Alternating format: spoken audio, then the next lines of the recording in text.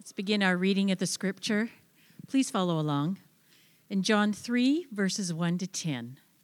Now there was a man of the Pharisees named Nicodemus, a ruler of the Jews. This man came to Jesus by night and said to him, Rabbi, we know that you're a teacher comes from God, for no one can do these signs that you do unless God is with him. And Jesus answered him, Truly, truly, I say to you, unless one is born again, he cannot see the kingdom of God. Nicodemus said to him, How can a man be born when he is old? Can he enter a second time into his mother's womb and be born? And Jesus answered, Truly, truly, I say to you, unless one is born of water and the Spirit, he cannot enter the kingdom of God.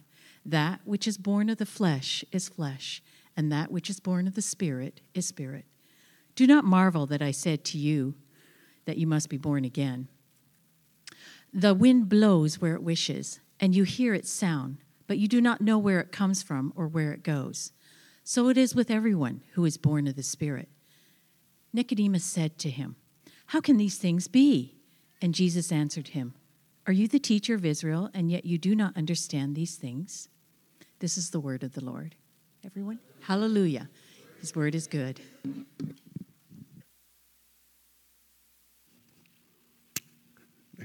Thank you, Rose.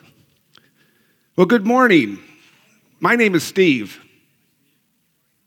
Doesn't that sound familiar? Just had a Steve up here just a second ago. In fact, they said this is the Steve show. Well, my name is Steve Bruecker, and you may find that last name familiar because my son Jeff is the executive director here at Trinity.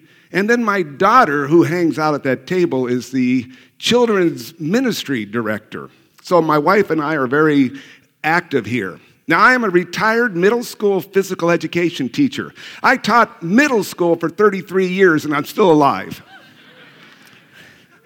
And 3 years I spent in between and after as a pastor at 2 different churches. And currently, I am teaching classes at Cal State San Marcos in the education department and in the kinesiology department.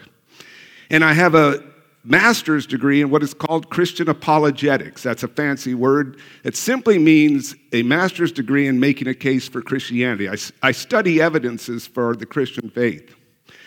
And I am married almost 50 years, coming up in November. Yeah, that's pretty good. I have 3 kids. One's not here. He's in Monterey.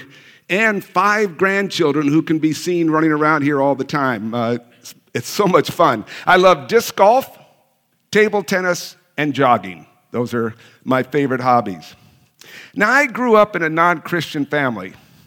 In fact, I never heard the word God or Jesus spoken unless they were curse words. And through high school and through college, I would have called myself an apathetic atheist. You say, well, what's that? It just means I had no spiritual interest at all. I didn't know what I believed. I didn't believe in God because I just didn't see God. And my primary interests were beer and baseball. Some of you are thinking, what's wrong with that? But there was a problem. And the problem was bigger than the beer and baseball. It was that I wanted to be God. I wanted to be in control. If I was a train, I wanted to be the engine of that train. Well, during my senior year, Peggy and I get married. Yeah, I was 10 years old at the time. And we moved to Escondido when I got a teaching job. And we didn't know anybody other than a couple relatives. And so we decided to join a church, but I had some standards for this church. This church had to be one that teaches that God is love, that's a good thing, and didn't talk about sin, because I didn't want to hear anything about that word sin. Then, after a couple months of being there, we were invited to work with the high school group. So we said, yeah, sounds cool. And after 6 months of working with the high school group, guess what? The high school pastor leaves and he looks at me and says, now you're in charge. Me? I don't even believe in God and I'm going to teach a high school church group? So I knew right away what I had to do. I had to learn what this book was all about. So I started reading it. You know, you read a book, you start at the chapter 1. So I went into Genesis, read all of Genesis and all the way through the entire Old Testament. Got in the New Testament, I read Matthew, Mark, and partway through Luke, I was wondering why there were reruns. It kept repeating the story over and over again, but I got to tell you, that was a life-changing experience, which I will allude to later. But this morning, we're going to look at the life of Nicodemus. And we're going to travel from John 3 through some key passages. And I'm going to add my part, because I really connect with Nicodemus, which is why I like this. And the theme of today is to become born again. That's the major theme. And instead of 3 points, I have 3 stages. Stage 1 is interested but lost. Stage 2, partial blindness. And stage 3, now I see. And again, it's Nicodemus in his life. Stage 1, he was interested but lost. Stage 2, Nicodemus was partially blind. And stage 3, Nicodemus could honestly say, now I see. So we'll start at stage 1 and learn about being interested but still lost. And we got to learn who Nicodemus is. And so it's covered in John chapter 3. If you have your Bibles, open them up to John chapter 3 and verse 1. And it says this, now there was a man of the Pharisees named Nicodemus, a ruler of the Jews. So what do we learn about Nicodemus? Well, first off, we learn he's a Pharisee. And the Pharisee was an elite religious group. But what was interesting, they came from the common people, which made them very popular, and they were experts at the Hebrew scriptures and of God's law. Then it also says he was a ruler of the Jews. What did that mean? What that meant was he's a member of the Sanhedrin.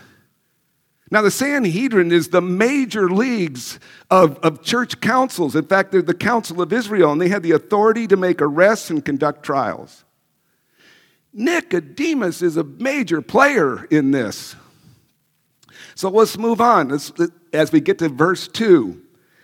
This man came to Jesus by night and said to him, Rabbi, we know that you are a teacher come from God, for no one can do these signs that you do unless God is with him. Now, why did he come at night? Well, I have 2 ideas why he came at night. Number 1, so the Pharisees wouldn't see him. He could sneak in and see Jesus. But there's a second possibility. At night, there's less obligations. More time to talk to Jesus, more time to spend with him. But the bigger question is, why did he go to Jesus? He's a Pharisee. He's an expert of the law. He's an expert of the Hebrew scriptures. Why would he go to Jesus? Well, I think this is part of stage 1 of being interested but lost. He has this interest in Jesus. He's heard some things about him. And he says this. He's very complimentary. And he says this, Rabbi, we know. Rabbi, that is my master or my teacher. That's what rabbi meant. And he said that we know that you are a teacher come from God. How did he know this? Well, he alludes to these signs that Jesus was doing. Now, what are signs? Signs are miracles. And he had heard about Jesus. How did he hear about him? Well, we read about it in John chapter 2, right before he meets with Jesus. We read about it here, John chapter 2, verse 23. Now when talking about Jesus, now when Jesus was in Jerusalem at the Passover feast, many believed in his name when they saw the signs he was doing. Signs, miracles. He was performing miracles. Nicodemus heard about him. In fact, he might have heard that he had changed water into wine. Remember that? Jeff preached on that a few weeks ago. So before we can go any further, we now need to shift our gears over to Jesus, because now Jesus is going to step in, and he's going to quiz Nicodemus on what it means to be born again. We go to verses 3 and 4. Jesus answered him, "Truly, truly, I say to you, unless one is born again, he cannot see the kingdom of God." Nicodemus said to him, "How can a man be born when he is old? Can he enter a second time into his mother's womb and be born?"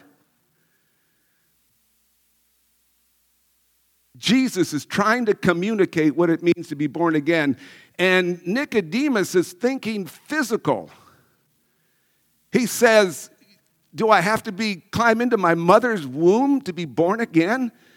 Now, his answer is very logical. How would you have answered that before you came to know Jesus? I know how I would have answered. I'd have thought the same thing. I wouldn't have got it one iota. And Jesus is going to help him. He's going to try to help him in this area because he knows that Nicodemus isn't getting it. So we go to verse 5 and 6. Jesus answered, "Truly, truly, I say to you, Nicodemus, unless one is born of water and the Spirit, he cannot enter the kingdom of God. That which is born of flesh is flesh, and that which is born of spirit is spirit." I'm going to take those two verses and just jam them together, because here's what Jesus is communicating. That which is flesh is flesh. He's talking about a physical birth. Every single person here experienced a physical birth. But the second birth he's trying to communicate to Nicodemus is a spiritual rebirth, a spiritual birth. But Nicodemus, again, he's interested in Jesus, but he's lost, and he's just not getting it. Now, we reach verse 7, John 3, verses 7 and 8. Jesus says this, "Do not marvel that I said to you, you must be born again." And I'm going to pause right there. He uses "you" twice in a row. And when he says, "Do not marvel that I said to you," he's talking about Nicodemus. I said to Nicodemus, "You must be born again." That "you" in the Greek is plural. That means what Jesus was communicating, that everybody in the world must become born again. Everybody in this room needs to become born again according to Jesus. Now, I have to admit, Nicodemus still doesn't understand. And I relate to that. When I was a non-Christian, I did not understand anything that was spiritual. So I feel Nicodemus's pain. And Nicodemus, it says in John 3, 9 and 10, Nicodemus said to him, "Oh, how can these things be?" Remember, he's an expert. And he's saying to Jesus, how can these things be? And Jesus answered him, "Are you a teacher of Israel? And yet you do not understand these things?" Now, that's a little harsh, isn't it? Sounds like he's slamming Nicodemus right here. What do you think of that statement? Do you think that was a little harsh? Well, here's what I have concluded, is that Jesus addresses us right where we need to, just what we need to hear. And sometimes he addresses us harshly. Remember the rich young ruler. He came to Jesus and asked Jesus, "How can I have eternal life? How can I get to heaven?" And Jesus gave him a few of the commandments, and he said, "Hey, I'm good. I do all those things. I got it made." And he said, "What do I lack?" And Jesus said, "Sell all you have." He was rich. "Sell all you have to the poor and follow me." Boy, that was a slam. That young man walked away sad. But that's what he needed to hear. And the same thing for Nicodemus. He needed to be woken up. He is spiritually lost, and Jesus is trying to walk him up. How about you? Has Jesus slammed you at different times? Has he tried to wake you up? I know he has for me, and I'm going to talk about that later. Now we're going to move from John chapter 3 to John chapter 7. And there's nothing about Nicodemus at this point. We don't hear anything about him, but he does arrive in John chapter 7. And what's going on? Well, The people are uncertain about who Jesus is in John 7:40-44. Some say he's the Messiah. The Messiah is the anointed one. The Messiah was supposed to come and establish his kingdom. They were waiting for the Messiah. The whole Old Testament points to this Messiah. And some were saying Jesus is this Messiah. Others said, no, he can't be the Messiah. He's from Galilee.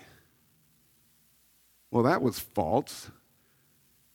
And they said, not only is he from Galilee, the Messiah has to be born in Bethlehem and has to be from the line of David. Well, funny, that's Jesus. Jesus was born in Bethlehem, and he is from the line of David, but they didn't want to hear it. They didn't want to hear the truth. They kept accusing him from being from Galilee. And the Pharisees are getting angrier and angrier, and they want to arrest him. They want him arrested. So we pick up in John chapter 7, verse 50-52. Nicodemus, who had gone to him before and who was with them, again, when it said who had gone to him before, they're talking about John chapter 3. Interesting, they point back to John chapter 3. And here's what Nicodemus, a Pharisee, says to the other Pharisees. Does our law judge a man without first giving him a hearing and learning what he does? Boy, that's in their face. That's in their face. That's a procedural thing they should have known. And they reply, are you from Galilee too? Search and see that no prophet arises from Galilee. Well, pastor and scholar John MacArthur says this. Nicodemus was probably not a disciple of Jesus at this point, and I agree. He's in stage 2. He has partial blindness. Then MacArthur goes on to say, though he would later become one, and I agree with that. But his mind was open to the Lord's claims. Nicodemus did not openly defend Jesus, but he did raise a procedural point in his favor, reminding his colleagues that our law does not judge a man unless he first hears from him and knows what he is doing. Does it? Here Nicodemus is standing up for Jesus. And the Pharisees then taunt Nicodemus. They say, are you a Galilee too? Remember, they accused Jesus of being from Galilee, and he taught there, but he was born in Bethlehem. Search and see that no prophet arises from Galilee. And what they're implying is that Nicodemus was ignorant of theological truths. And to me, that confirms he's entered into stage 2.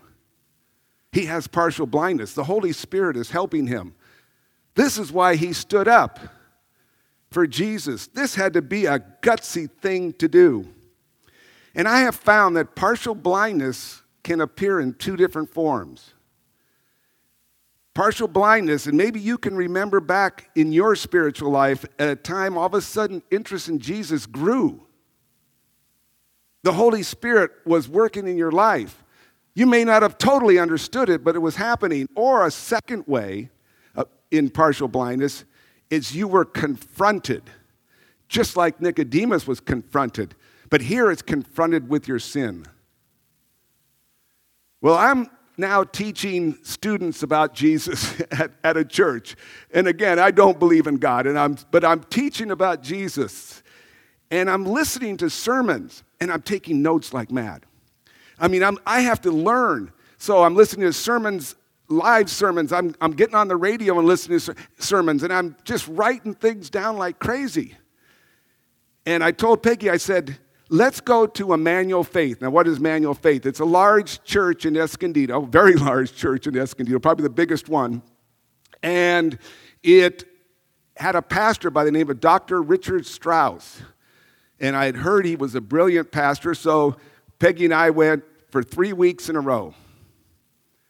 And you got to see me. I had a big notebook, and the content that he was teaching, I'm just writing like mad. There I am, turning page after page and writing and writing and writing. And for 2 weeks, I left that service with a shoulder ache and a neck ache. And I had no clue what was going on until the third week. After the third week finished, and I hadn't told Peggy this, but after the third week finished, I still picture myself standing at the car, and I told her that I've had the last 3 weeks, I've had a shoulder ache, a neck ache, now I have a headache. And you know why? This man, Richard Strauss, is calling me a sinner, and I am not a sinner. And then we're not going back to this church. Funny thing is, I was on staff a few years later at Emmanuel Faith. Nicodemus wanted to give Jesus a fair trial.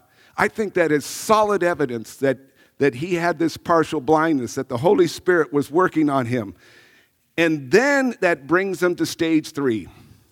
Now I see. One of the many miracles Jesus did, and maybe one of the greatest miracles other than the resurrection, is that he healed a man born blind. They had never seen anything like that. And so the Pharisees were there, and they were questioning this blind man, and they didn't like his answer, so they moved on to the parents, and the parents said, "Don't ask us, go ask him." So they're going to go to him a second time. And in John chapter 9, verses 24 and 25, so for the second time they called the man who had been born blind, and said to him, "Give glory to God. We know that this man," talking about Jesus, "this man, Jesus, is a sinner." And he answered, "Whether he is a sinner, I do not know. One thing I do know, that though I was blind, now I see."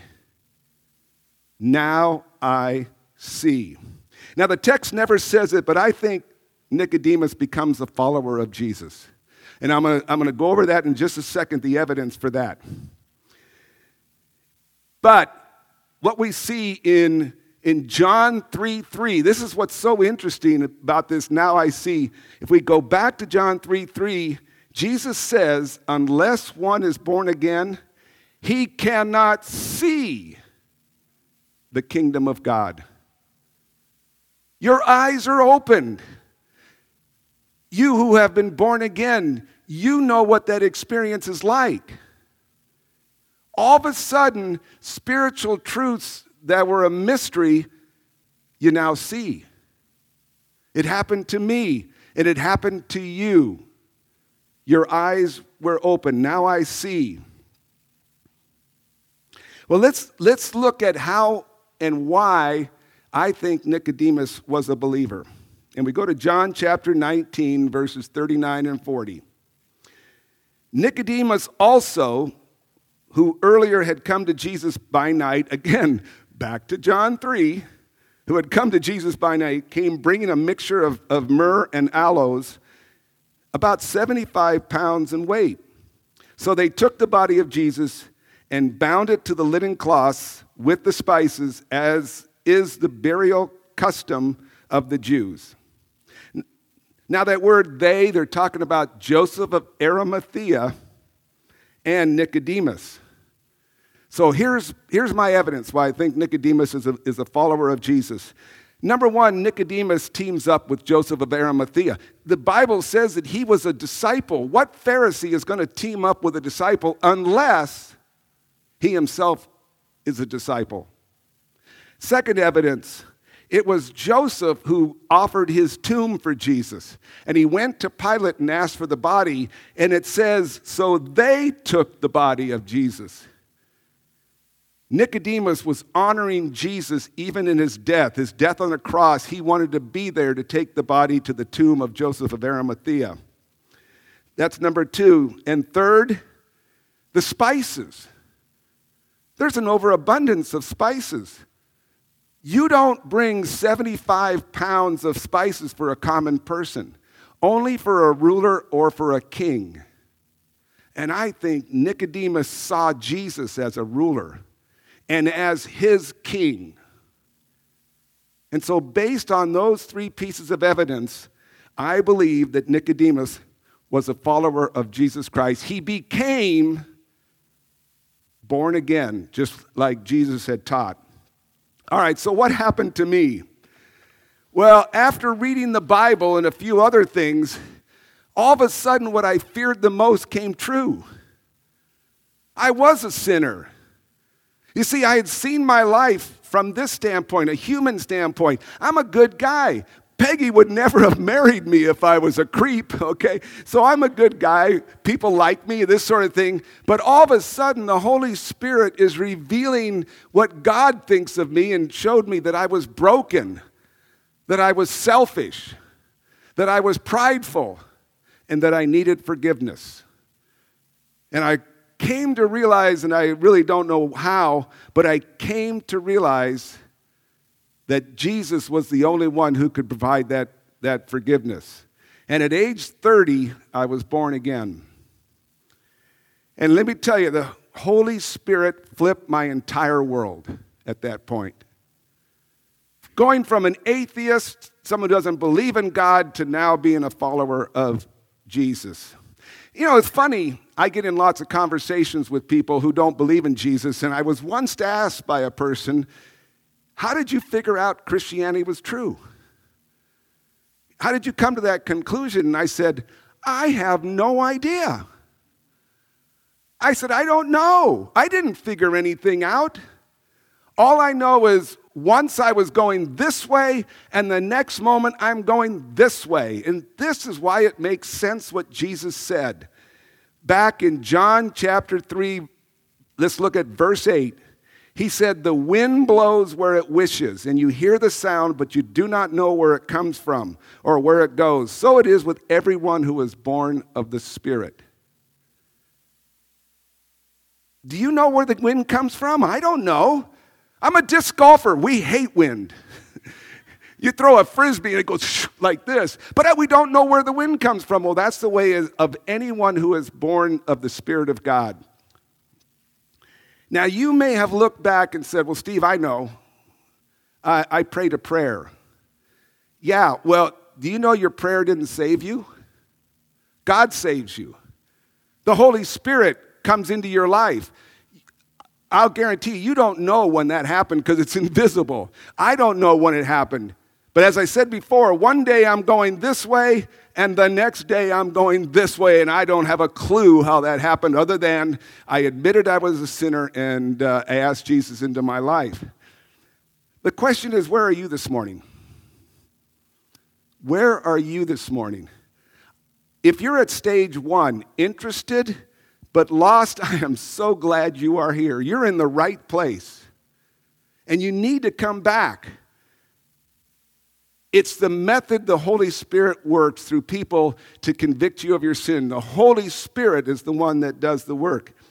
Maybe you're in stage 2 of partial blindness. Your interest has been piqued, and you're starting to really get it. And I had to walk through partial blindness. I had to be faced with my sin. And maybe it's time to enter stage 3. Now I can see. Have you committed your life to following Jesus? Let me give you 3 easy steps to committing your life to Jesus. Step 1 is to admit you're a sinner. This was hard for me. I got angry. But once the Holy Spirit helped me understand that I am a sinner, and it says in Romans 3:23, for all have sinned and fall short of the glory of God. Second, so you admit you're a sinner. Second, you believe that Jesus died on the cross to pay the penalty you deserve. He took your place on the cross. Romans 5:8 says that God demonstrates his great love for us, that while we were sinners, Christ died for us. And the last step is to make him your king. Make him the engine of your life. This was another big step for me. Romans 10:9 and 10 says, if you confess with your mouth that Jesus is Lord or ruler or engine of your life, if Jesus is Lord and believe in your heart that God raised him from the dead, you will be saved. Now, for others in here, you have been born again, and I'm just walking you through the process by which you were born again. But today is the day to celebrate his grace and his mercy that has been shown to you as someone who has been born again. Let me pray. Father God, we thank you for your incredible grace. We don't deserve your forgiveness, but you loved us so much that you sent your son Jesus to die on the cross so that we could experience your grace and mercy. And I pray for all those who have trusted in Christ that each one this morning will be filled with gratitude as they reflect on the price that Jesus paid for their forgiveness. And I pray for anyone who has placed their trust in Jesus today, that they will have the courage to tell somebody that they have entered stage 3. And finally, give us who are born again the courage and the wisdom to tell our story to someone who needs Jesus. We ask for all this in the name of Jesus. Amen.